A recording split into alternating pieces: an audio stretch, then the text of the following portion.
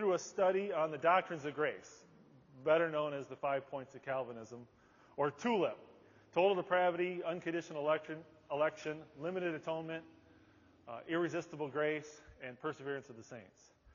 Dan had started a series on this a while ago, and then COVID happened. It got dropped.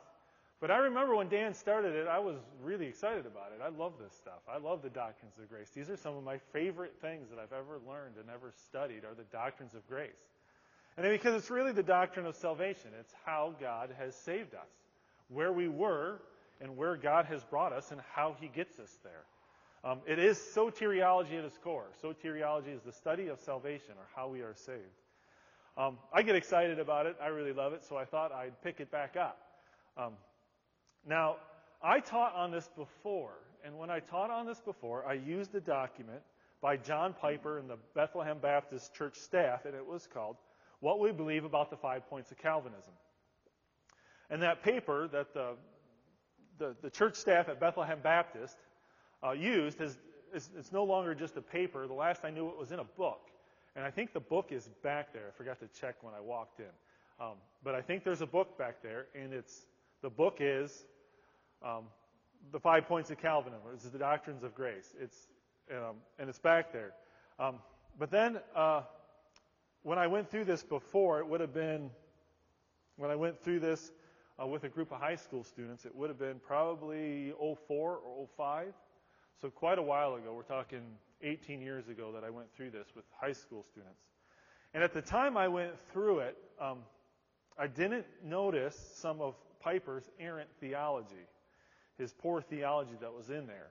And a few years ago, this is a little before COVID, I read a Trinity review. This is from Gordon Clark's organization, the Trinity Foundation. And this is a paper on John Piper on final justification by works. And it's about where John Piper has gone wrong.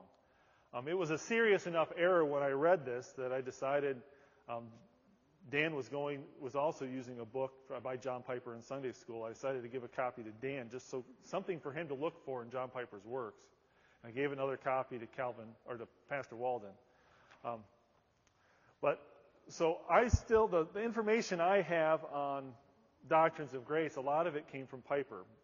But I kind of want to warn you, I still got some stuff in here from Piper, but I'm going to give you this warning about some errors with Piper. And so I'm just going to give you, and actually I looked it up, and I found in that document that I used years ago, that's What We Believe About the 5 Points of Calvinism by John Piper, I read through it again, or I read some of it, and I found this. And this is what I want you to see. I just want to point this out to you so that if you do, John Piper is usually very good. And a lot of us have used his stuff, but I just want you to be aware of this, something to look for. Okay, so this is a quote from his document. This was the 1985 version. He updated it a handful of times. So in the 1985, which is the original version, this is what it says. It says, God justifies us on the first genuine act of saving faith. But in doing so, he has a view to all subsequent acts of faith contained, as it were, like a seed in that first act. Nevertheless, he says, we must own up to the fact that our final salvation is made contingent upon subsequent obedience. Did you hear that? He says our salvation is made contingent upon subsequent obedience. That is not true, and that is a bad error. That is not something I can just overlook and say, oh, we'll keep using Piper's stuff.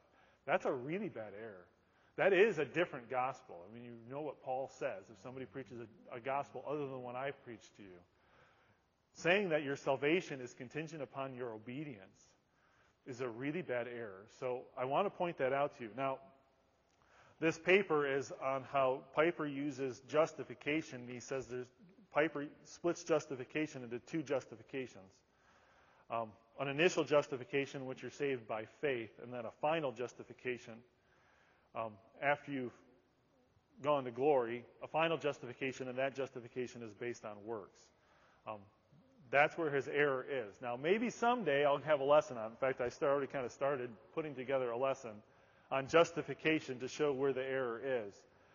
But it even goes farther than that. Even that, in here he says salvation is made contingent upon your obedience, and that's just not true. And that's such a bad error, I wanted to point it out. So if you want to know more on the doctrines of grace, John Piper does have a book back there. And for the most part, it's really good. And I used it before, and I must have read right over this and just missed it. I didn't even notice it before. Or maybe it wasn't in the version I was using, I'm not sure. But because John Piper is generally really good, to see something like this is really surprising. It's kind of shocking to read that and to go, wow, how does he get that so wrong? And so one answer to how he gets that wrong is he went to Fuller Seminary, and that's what Fuller teaches some of that. But anyway, so I'll read this to you. One of my favorite verses of all time, that's foundation verse, and most of you probably memorized it when you were kids. Ephesians 2:8-9. For it is by grace you have been saved through faith, and it's not of yourselves, it is a gift of God, not by works, so that anyone may boast. You have been saved through faith, and it is a gift of God. Faith is a gift, right? The gift is faith, and you are saved through faith, not of your works. Works can have no part of it, right? Amen. So on to the, about a year or so ago, I was driving to Wisconsin, and for some reason, I remember this time, I didn't bring my kids with me. Usually if the kids come with me, they listen to Adventures in Odyssey or Lamplighter Theater as we're going down the road. But I was by myself, so I was listening to messages by John MacArthur. John MacArthur and R.C. Sproul are my two favorites to listen to. I was listening to a message by John MacArthur as I drove, and it was on COVID and the riots. And what was unexpected about that is he's asked the question, who's to blame for the riots? And his lesson was a lesson on total depravity. I went back to try to find that lesson, that it was a sermon that he had done. And I did eventually find it, but it took me listening to 3 or 4 other sermons by him before I found the one I was looking for. And in my searching, I stumbled across an interview by Phil Johnson with John MacArthur. Phil Johnson is kind of John MacArthur's right-hand man. If you've read a book by John MacArthur, you've read Phil Johnson's writing.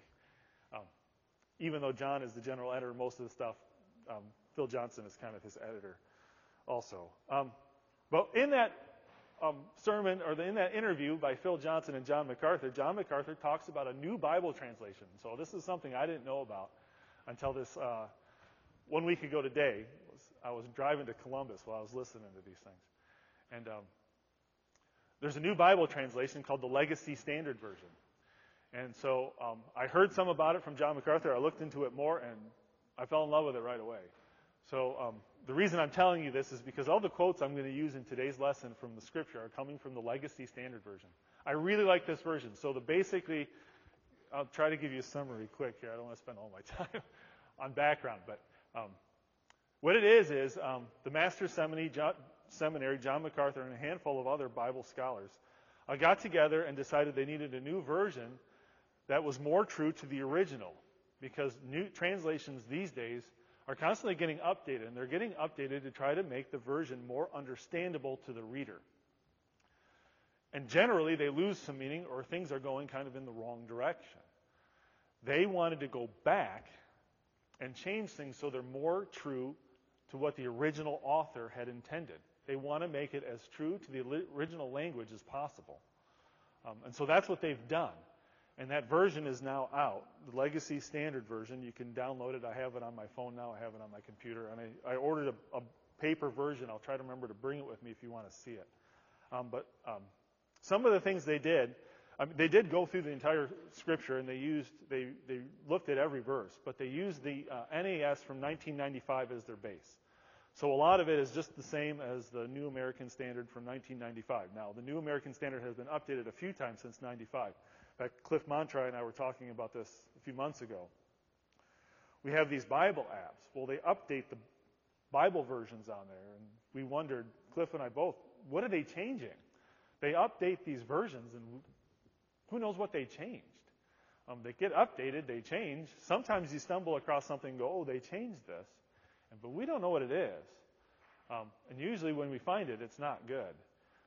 So I was happy to hear about this Legacy Standard Version, and I've read a bunch of it. It's really good so far. One of the things that they do, that Cliff Middleton, who I don't see here, would appreciate is in the Old Testament, they translate the name of God as Yahweh. They don't translate it as Lord. They take the Tetragrammaton, which is YHWH, which is what's in the original Hebrew, YHWH. It's in Hebrew letters, not in English letters. Anyway, and they translate that as Yahweh, so you know exactly when that name of the Lord comes up. It's right there in Scripture. You don't have to. Sometimes Lord is translated from a few different names of God, or a different word for Lord. But in this translation, the Legacy Standard Version, there's no ambiguity there. You know what it is because it says Yahweh right there. Yahweh is the English alliteration to the Tetragrammaton, the YHWH. But anyway, enough about that. So I'm going to be using the Legacy Standard Version from now on, so if you hear it, and one of the things that I wanted to make you aware of is because as I read it, and you read in your NES or ESV or King James or whatever you're using, and you notice the difference in there, that's why. It's because I'm using a new version that's recently come out just in the past couple months. Okay. Now, as my searching through these, like John MacArthur sermons, I did eventually find the sermon I was looking for, and it's called Who's to Blame for the Riots, and it's from June 7th of 2020. I'm telling you this because I used a lot of that sermon for this lesson. So I want you to know that this is where I got the information from. I overheard Pastor Walden and Pastor Cook talking a few months ago, and they mentioned a friend of theirs or somebody they knew that had plagiarized the sermon by John MacArthur. So I don't want to be accused of that, so I'll just tell you straight out. I used a lot of his information, and that's where I got a lot of this from. So total depravity. So total depravity is the first of 5 doctrines in the doctrines of grace, or the 5 points of Calvinism.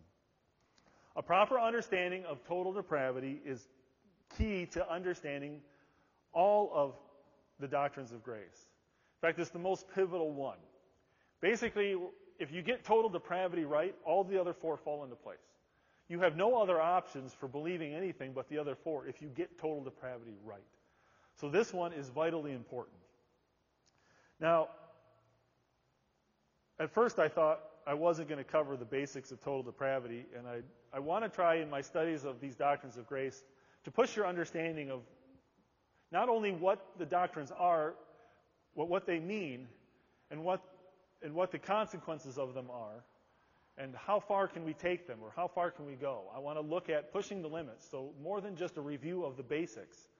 I want to take these in depth, and that's one of the things I'm going to do today with total depravity. But Pastor Walden's gone, so I heard the young people were going to be here, so I want to go back and cover some of the basics of total depravity for their benefit. Okay?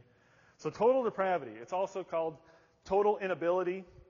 That's the phrase Cliff Middleton likes, is total inability. Moral inability, it's been called total corruption or radical corruption. And if you know R.C. Sproul and Ligonier Ministries, he likes that term radical corruption because his name is R.C. Radical corruption is R.C., right? So he would say, you have an example of total depravity sitting in front of you because his name was R.C. Radical corruption. Anyway. So total depravity defined. Now, I had this definition in some old notes. I think it's partly from Piper, just so you know, but it's a good definition. So here's the definition of total depravity. Because of Adam's fall, man is born not merely wounded, but radically depraved and spiritually dead. In man's natural state, he is absolutely unable to effect his own salvation. In this condition, man is a slave to sin and hostile to God, having neither the ability nor the desire to repent and turn to Him. That's a good definition. That's total depravity. So unregenerate man, the unbeliever, is in total rebellion against God. He is totally unable to submit to God and do any good before God. And man's total rebellion against God is deserving of eternal punishment in hell, which Dan did a really good job of covering just recently. So here, let me give you some verses that support total depravity. I'm going to give these to you in shotgun form. I'm just going to throw them to you all at once, okay? A lot of these you know. Romans 3:23, you should be able to quote that. For all have sinned and fall short of the glory of God. Ephesians 2:1, and you were dead in your transgressions and sins. By the way, what can dead people do? Not much. Jeremiah 17:9. The heart is more deceitful than all else and is desperately wicked. Who can know it? Romans 8:7 and 8. The mind is set on the flesh is hostile towards God, for it does not subject itself to the law of God, for it is not even able to do so. And those who are in the flesh are not able to please God. Titus 3:3. For we ourselves also once were foolish, disobedient, deceived, enslaved to various lusts and pleasures, spending our life in malice and envy, despicable, hating one another. That's just a very short sampling of verses that support total depravity. If you have your Trinity hymnal, turn to page 676. So I want to show you that this is it's in in the London Baptist Confession of Faith. This is in our doctrinal statement. It's there and it's very clear. So Trinity hymnal, page 676. It's right at the top. It's chapter 9. I could be wrong. Is it 767? It's not a psalm. It's all the way at the end. 676 at the end. Yeah, it's there. Looks like this. Oh, right. It's a page number, sorry. At the bottom here. 676. Number 3 is right at the top of the page. Dan, do you have that?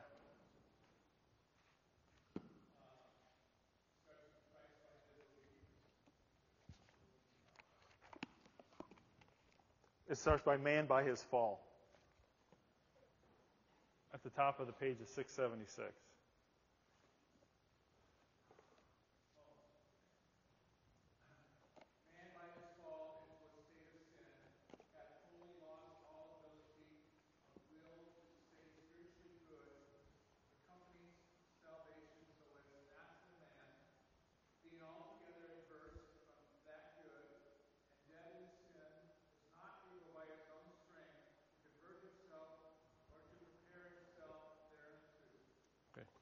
It's also in the Children's Catechism. I warned my children ahead of time. For the young people, I was going to do this. So in the Children's Catechism, there's a section of questions that describe total depravity. So any of you, I'm going to ask these, and if any of you know them, you can speak out and tell me what they are, especially young people who have been through the Children's Catechism. I know it's been a while. I gave these to my kids. Beth got about half of them. Okay, so question 35 of the Children's Catechism. How did Adam and Eve change when they sinned? Anybody know? How did Adam and Eve change when they sinned?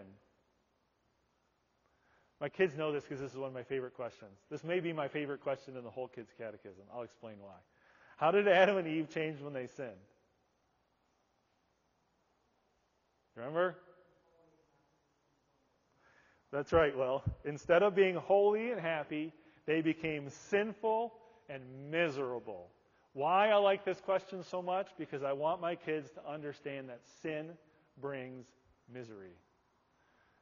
Listen to this, young people. If you get anything from my lesson on total depravity from today's lesson, listen to this. Sin always brings misery. Adam and Eve sinned. They went from being holy and happy to sinful and miserable. You may think that sin and the pleasures of sin will bring you happiness. It will not. It always brings misery. Don't ever forget it. As you go through life, sin and the choices to sin always brings misery. That's why I like this question. I want my kids to know that. I want them to understand that. Sin brings misery. Okay. Next question.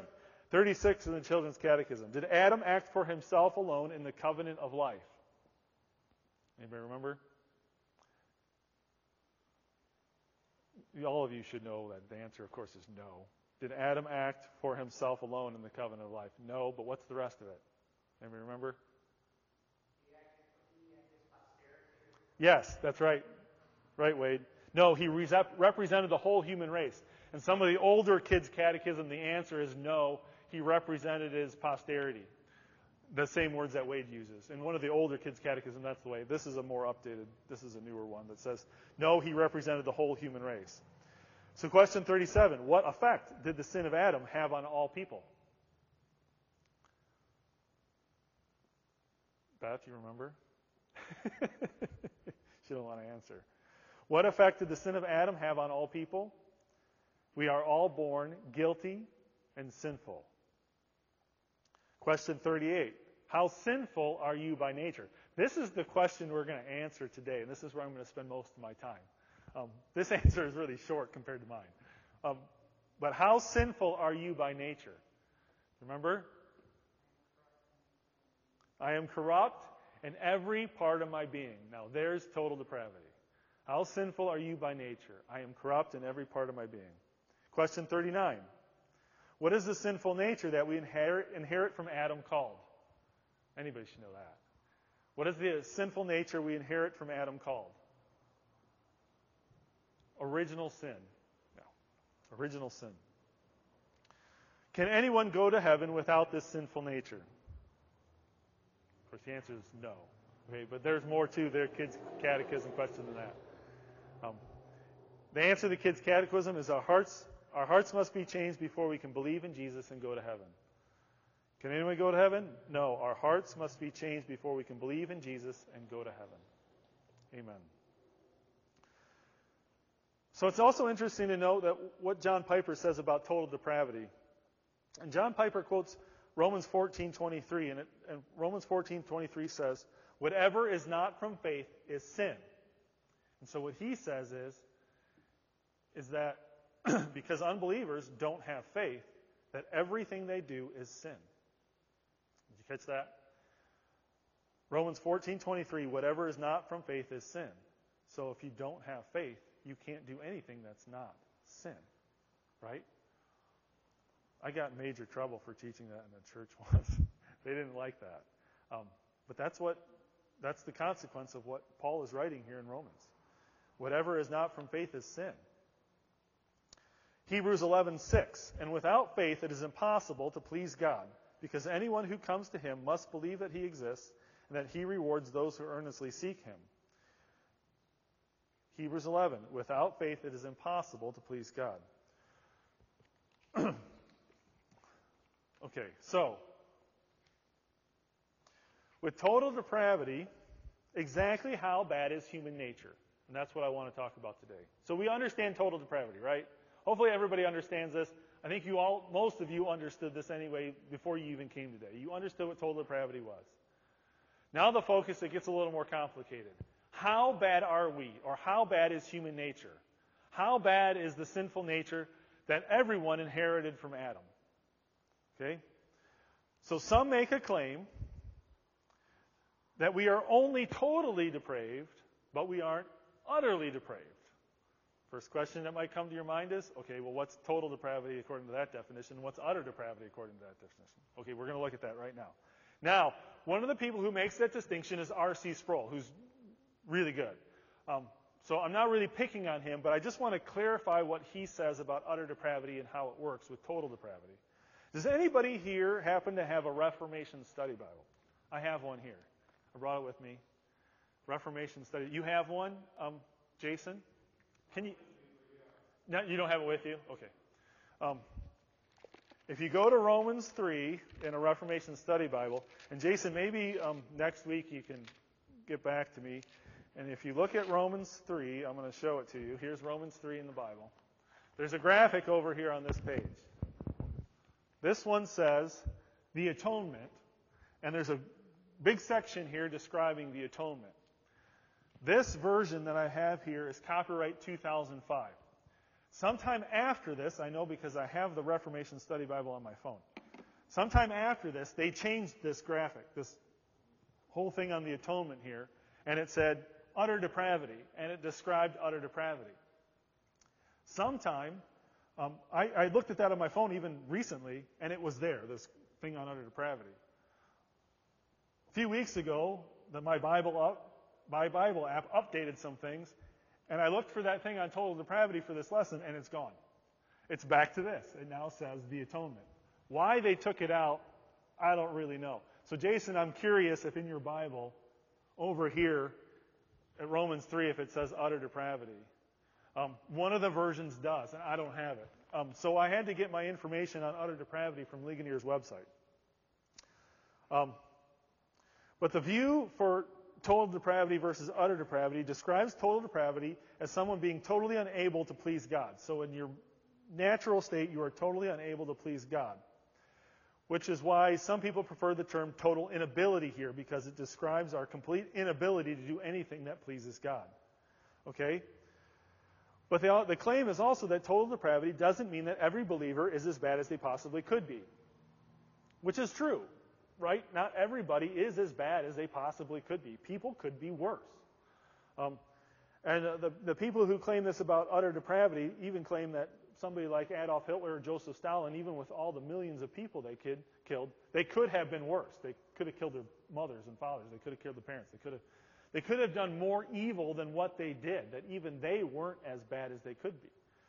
So they're showing that as an example to say, because everybody can't be as bad as they possibly could be, that we aren't utterly depraved, because utter depravity means that everybody is as bad as they possibly could be. So they're claiming that the total depravity and the total depravity means that man is so influenced by sin and so totally corrupt that it affects every part of his being. So the total is meaning that all parts of your being are corrupted by sin, but you're not as bad as you could be. And then they claim that unbelievers or man in his natural state can do some good. They compare total depravity to utter depravity and claim that people aren't utterly depraved, but they are totally depraved. And the claim is that utter depravity is defining as man being as bad as possible all the time, but total depravity isn't as bad as possible all the time. Does this make sense? Okay.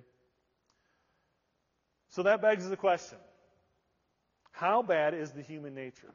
Exactly how sinful is the sin nature everyone inherited from Adam? Are we utterly depraved? Are we totally depraved? Is it somewhere in the middle?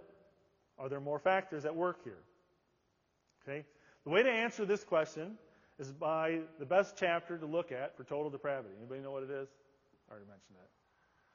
Romans 3. Romans 1 through Romans 3. The passage. Romans 1 through Romans 3. We're going to take a close look at Romans 3. So everybody turn to Romans 3.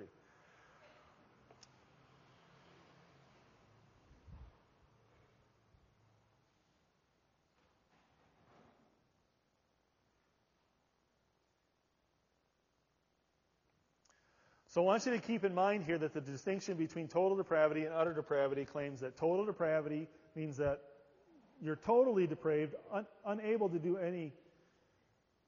please God, but you can still do some good in man's natural state. Okay? And utter depravity means you're as bad as you possibly could be. So we're going to look at Romans 3 and see what Romans 3 has to say about that distinction.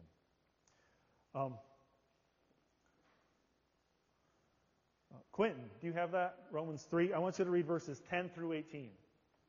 10 through 18 of Romans 3.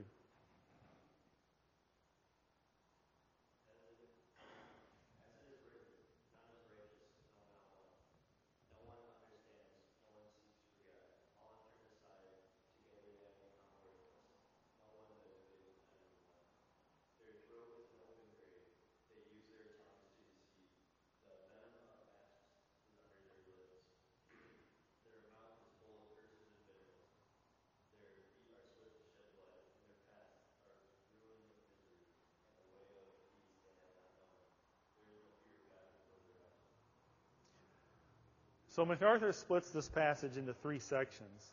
The first being their character, the character of the people he's describing. That's verses 10 through 12. Their conversation, the speech of the people he's describing, verses 13 and 14. And then their conduct. Their character, their conversation, and their conduct. Let's take a closer look at it. Verse 10. As it is written, there is none righteous, not even one. How many are there that are righteous? Not even one. There is none who understands. There is none who seeks for God. How many seek for God? None. All have turned aside. Together they have become worthless. There is none who does good. There is not even one. One of the things I want you to notice from here on in the rest of this chapter, it uses the pronoun their, right? Verse 13, their throat. Verse 15, their feet. So what's the there in 13 and 14? Who is that referring to? Right? It refers back to verse 12, right? All have turned aside. The there is referring to all, right? Everybody. Okay? So there is none who seeks God. All have turned aside. Together they have become worthless. The they is all. All have turned aside. All have become worthless. There is none who does good, not even one. So can unregenerate man do good? It says here they can't. There is none who does good. But you go, wait a minute. I've seen unbelievers do stuff I think is good. But what does the Bible say? There is none who does good. How do we explain that? How do we reconcile the two? What we see out there, we see people trying to do good, trying to be good, but the Bible says there is none who does good, right? Okay, we're going to answer that. Keep going. Okay. Verse 13, their throat is an open tomb. I run a farm. We try as hard as we can to keep the animals alive and healthy. Sometimes we fail, don't we? What happens when animals die? What's one way we know when an animal is dead, Will and Beth? How do we know? How did I know when I walked into the barn yesterday that there was a dead rabbit in there as soon as I walked through the door? It stunk. I know that smell. My kids know that smell. We know it immediately when we see it. It's instantly recognizable to us, and it's disgusting. Okay? Their throat is an open tomb. Talk about halitosis. Bad breath. Their throat is an open tomb. What's an open tomb? Right? It's just rotting flesh. It's just a stinky, rotten person. So when they open their mouth, stench comes out, is what this is saying. It's a very graphic picture, especially to those who are familiar with death and the smell. Their throat is an open tomb. With their tongues, they keep deceiving. The poison of asps is under their lips. Their words are poisonous. Their words are deadly, is what this is saying. This isn't looking good for the unbeliever, is it? John MacArthur says if any psychologist read this, they should go get a job at the grocery store. Once you understand man's nature. Okay? Verse 14, whose mouth is full of cursing and bitterness. That word cursing there means if you hate somebody and you want the absolute worst for them and you want them to die, you curse them. That's what it was in these days. It was cursing, wishing death or horrible things to happen to somebody. Whose mouth is full of cursing and bitterness. Their feet are swift to shed blood. Destruction and misery are in their paths. Okay, two things here. Their feet are swift to shed blood. What's that mean? They're quick to kill. They're quick to murder. So unbelieving man is quick to kill. Well, here again, you might ask yourself, well, wait a minute. The unbelievers I know, I mean, they're not the best, but they're nice. They're not trying to kill me. But what does God's word say? Can they do any good? There is none who does good. There are none that are righteous. Their feet are quick to shed blood. So the Bible says that they are murderers. How does that work? We're getting there. Destruction and misery are in their past. Here it is again, young people. Misery. Sin brings misery. Don't forget it. Okay? God gave you His law to follow because it will make you happy. He gave you parents that love you to teach you, to make you happy. You disobey your parents, you sin, and it will bring misery. Don't forget it. Okay, I've had enough of that.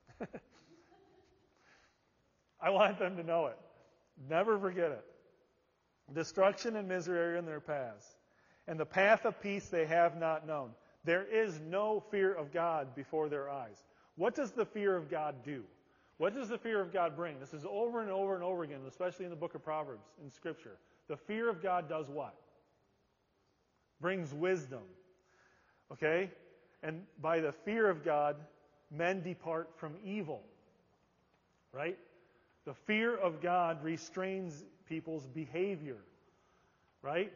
People do good because they are afraid of God. There is no fear of God before their eyes, it says, for the unbeliever. Okay? Okay. So it is true that we don't see the things in Romans 3 played out in society every day, do we? I mean, if it was, right now there'd be people running around shooting and killing each other, right? Constantly trying to deceive each other, doing nothing but trying to destroy each other, right? But we don't see that. So the question is why? MacArthur answers this in that sermon on who's to blame for the riots. And so God has placed restraints in society that controls man's sinful behavior. It's common grace. John MacArthur lists 4 things that God uses to restrain the sinful nature, to restrain society, to keep people from being as bad as they possibly could. The first one is their conscience. God has given everybody a conscience, right? A conscience properly informed, especially with the Word of God, will help guide you on your path. But consciences that are misinformed become like what Paul said. They become as seared with a hot iron. They become useless or scarred. But the conscience is one way God uses to control people. He has given everybody a conscience. Another control that God has put on society is the family. God has given people mothers and fathers to teach them right and wrong. Even unbelievers do this. Okay? Another constraint God has put in society is civil law enforcement, the police, right? They don't bear the sword for nothing, Romans, right? God has given the government authority for a reason. What's the reason? It's to keep order, to restrain man's sinful nature. You ask people in law enforcement, if people have a sinful nature, what do you think they're going to tell you? Right? They need control. The reason why somebody doesn't go walk across the store and shoot the clerk and take everything that's in the store, one reason is because of their fear of being thrown in jail for the rest of their life. Right? God has given the government control, authority, the sword, and laws to enforce, to control the sinful nature that people inherited from Adam. Another constraint God has given to the society is the church. How does the government know what laws they're supposed to pass? How do they know what they're supposed to enforce? I talked to Pastor Aaron DeLine about this quite a few times. And we agreed, and we would talk about this, how the church has failed to inform the government on the laws it's supposed to pass. One reason our government is as wicked as it is because the church has failed to do its job. The church is to instruct the people, instruct his congregations, tell them God's law, help them to understand God's law, and the people will help enforce that in the government. The church can also directly inform the government, the lawmakers, what's right and what's wrong. When the church fails to do this, the whole thing falls apart. Right? It's the church's job to inform the government the laws it's supposed to pass. The church is a constraint God has placed on society in general. The church is not just for believers, but the church's influence affects all of society. Okay, so those are 4 constraints. Okay, everybody has a conscience. It's family, the police or law enforcement, and the church. So the question becomes, is it that human nature isn't as bad as it could be? Or is it that human nature is as bad as it could be, but that the restraints God has placed in society keep man's sinful nature from showing its full evil potential? Do you get that? So is utter depravity true? Well, yes. We're not all as bad as we could be. But the question is why? Is it because there's some good in our sinful nature that keeps us from being bad as we could be? I say no. Okay? So here, let me read the question again. So is it that human nature isn't as bad as it possibly could be, or is it that human nature is as bad as it possibly could be, but that God has placed restraints in society to keep man's sinful nature from showing its full evil potential? So the reason I'm uneasy about the term utter depravity is because when you compare utter depravity with total depravity, a lot of times they try to say that unbelievers can do some good, and they make it seem like unbelievers can do some good on their own. Now, if I nailed the people down and I asked them that, they would say no, they can't do good. So I just want to clarify it.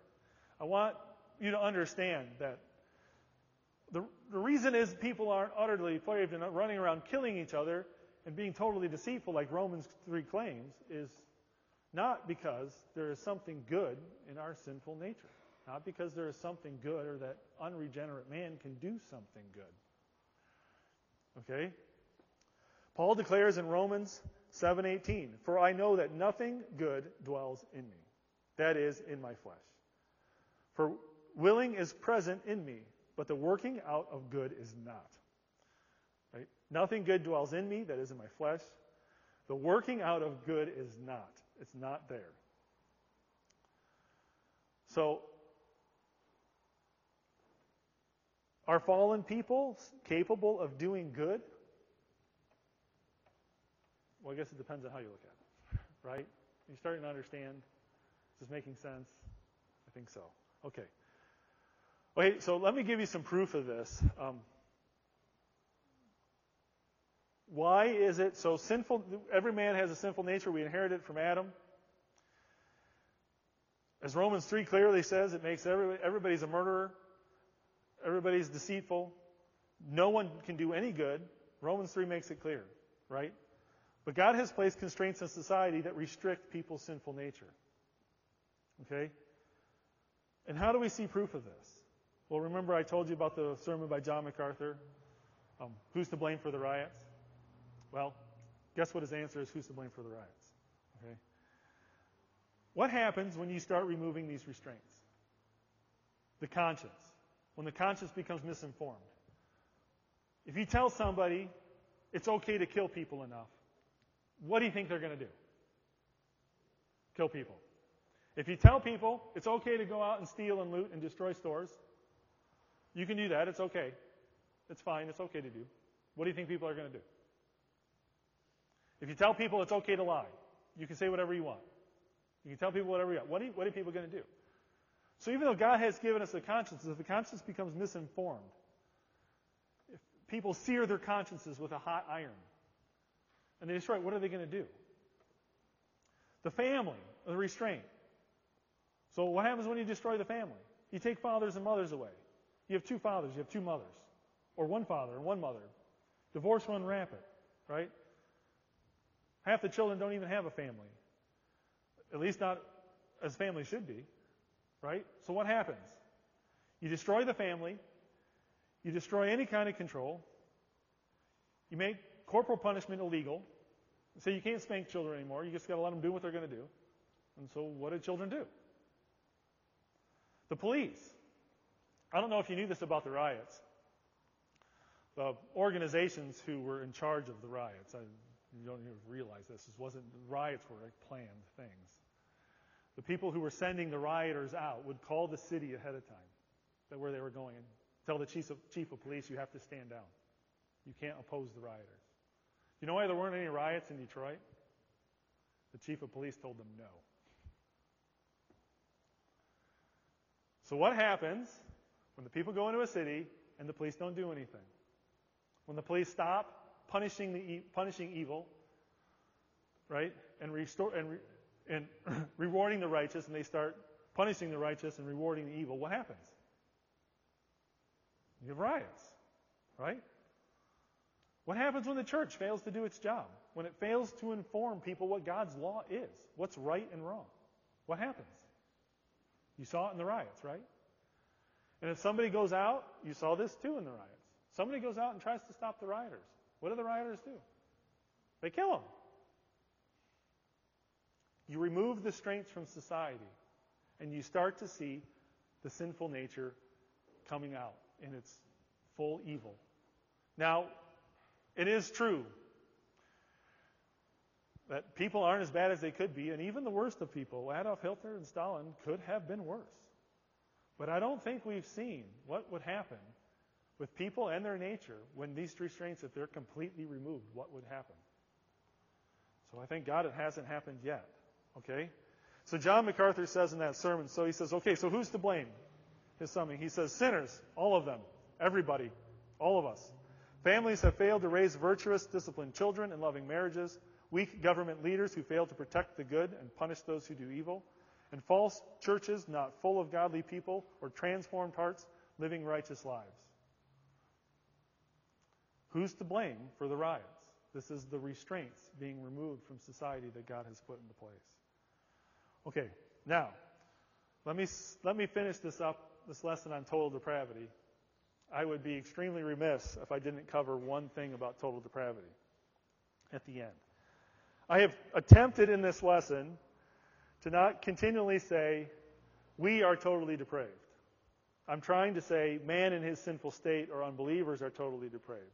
Why? Now, don't hang me or lynch me for saying we don't have a sinful nature. Yes, we do. We all inherited the sinful nature, everybody in here.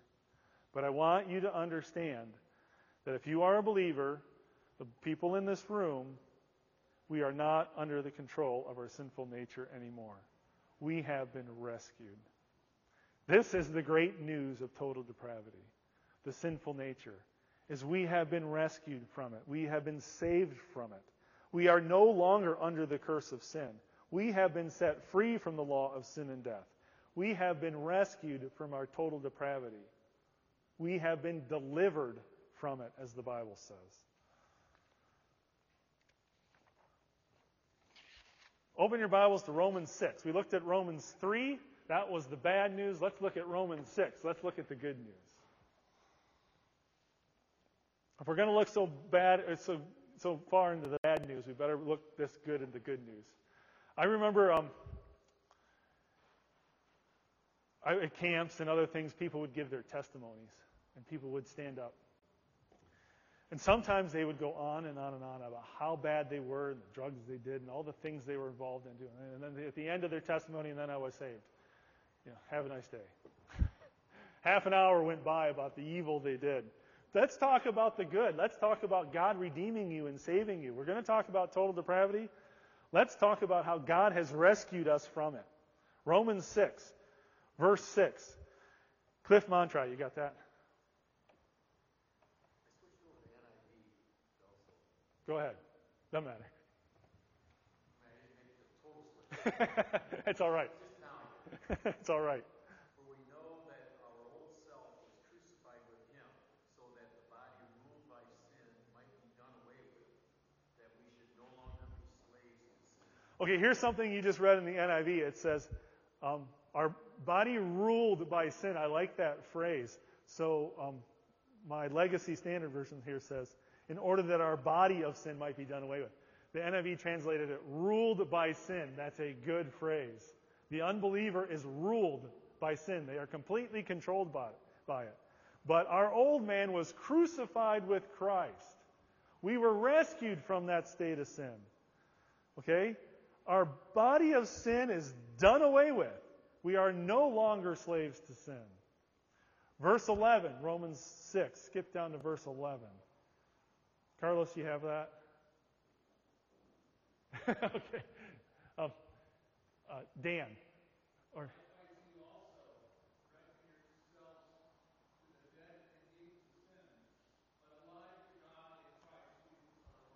so we went from being a slave to sin, being ruled by sin, and now we are dead to sin. We were dead to sin, but now we are alive in Christ Jesus. Romans 6, go to verse 17 and 18. Pick on John Laskell. Do you have that?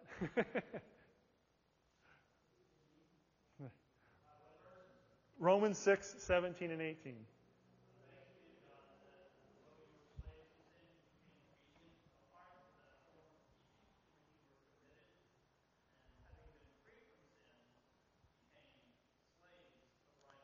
We went from being slaves of sin to being slaves of righteousness. We have been freed from sin.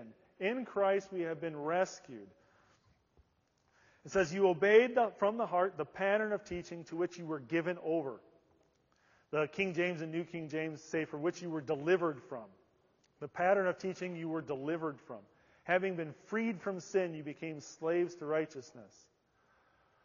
Romans 6, skip down to verses 22 and 23 in Romans 6. Verses 22 and 23. Ethan, you have that?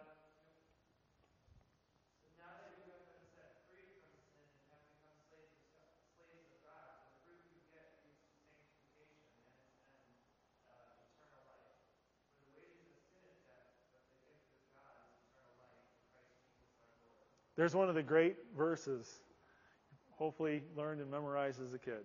For the wages of sin is death, but the gift of God is eternal life in Christ Jesus our Lord. We have been freed from sin. Freed from sin, and now we are enslaved to God. I have a few more here just in closing. I'll just give these to you again in shotgun form here. I'm just going to read these to you. This is the good news. We have been rescued from our sin. One more note to the young people here. Okay, what does total depravity mean about people who are unbelievers? What is their behavior like? The Bible says they are slaves to their sin. What fellowship can you have with that? Who should your friends be? Who should a boyfriend or girlfriend be? Somebody who is enslaved to sin? May it never be. Okay? Even though you don't see these things working out because of the restraints God has put on society, but keep in mind what Romans 3 says. That is the true heart of unregenerate man. But believers, Romans 8, great chapters. Some call this the climax of Scripture, the pinnacle of all the Scriptures, Romans 8. Therefore, there is now no condemnation for those who are in Christ Jesus. For the law of the Spirit of life in Christ Jesus has set you free from the law of sin and death. For what the law could not do, weak as it was through the flesh, God did, sending His own Son in the likeness of sinful flesh as a sin offering. He condemned sin in the flesh, so that the righteous requirement of the law might be fulfilled in us, who do not walk according to the flesh, but according to the Spirit. 2 Peter 1:4. For by these He has granted to us His precious and magnificent promises, so that by them you may be partakers of the divine nature, having escaped the corruption that is in the world. 2 Corinthians 5:17. Therefore, if anyone is in Christ, he is a new creation. The old things have passed. Behold, new things have come. Colossians 1:13 and 14. Who rescued us from the authority of darkness and transferred us to the kingdom of His Son, in love, in whom we have redemption, the forgiveness of sin. Ezekiel 36:26 and 27. I will give you a new heart and put a new spirit within you, and I will remove the heart of stone from your flesh, and give you a heart of flesh. I will put my spirit within you and cause you to walk in my statutes, and you will be careful to do my judgments. And later he says, and you will be my God. And I will be your God, and you will be my people. Let's pray. Dear Lord, I thank you that you have rescued us from the domain of darkness. You have delivered us from our sinful nature. You did not leave us in our sinful state, in the sin that we inherited from Adam, but you rescued us. You delivered us. And now we are slaves to righteousness, slaves to God, your willing servants, desiring to do what is right. Thank you, Lord, for rescuing us through your Son and delivering us from sin. Thank you that you sent your Son to die in our place, that we might be delivered from our sin and live holy, pleasing lives to you. Lord, be with us today as we study more from your word. Sanctify us in your truth. Your word is truth. In Jesus' name we pray. Amen.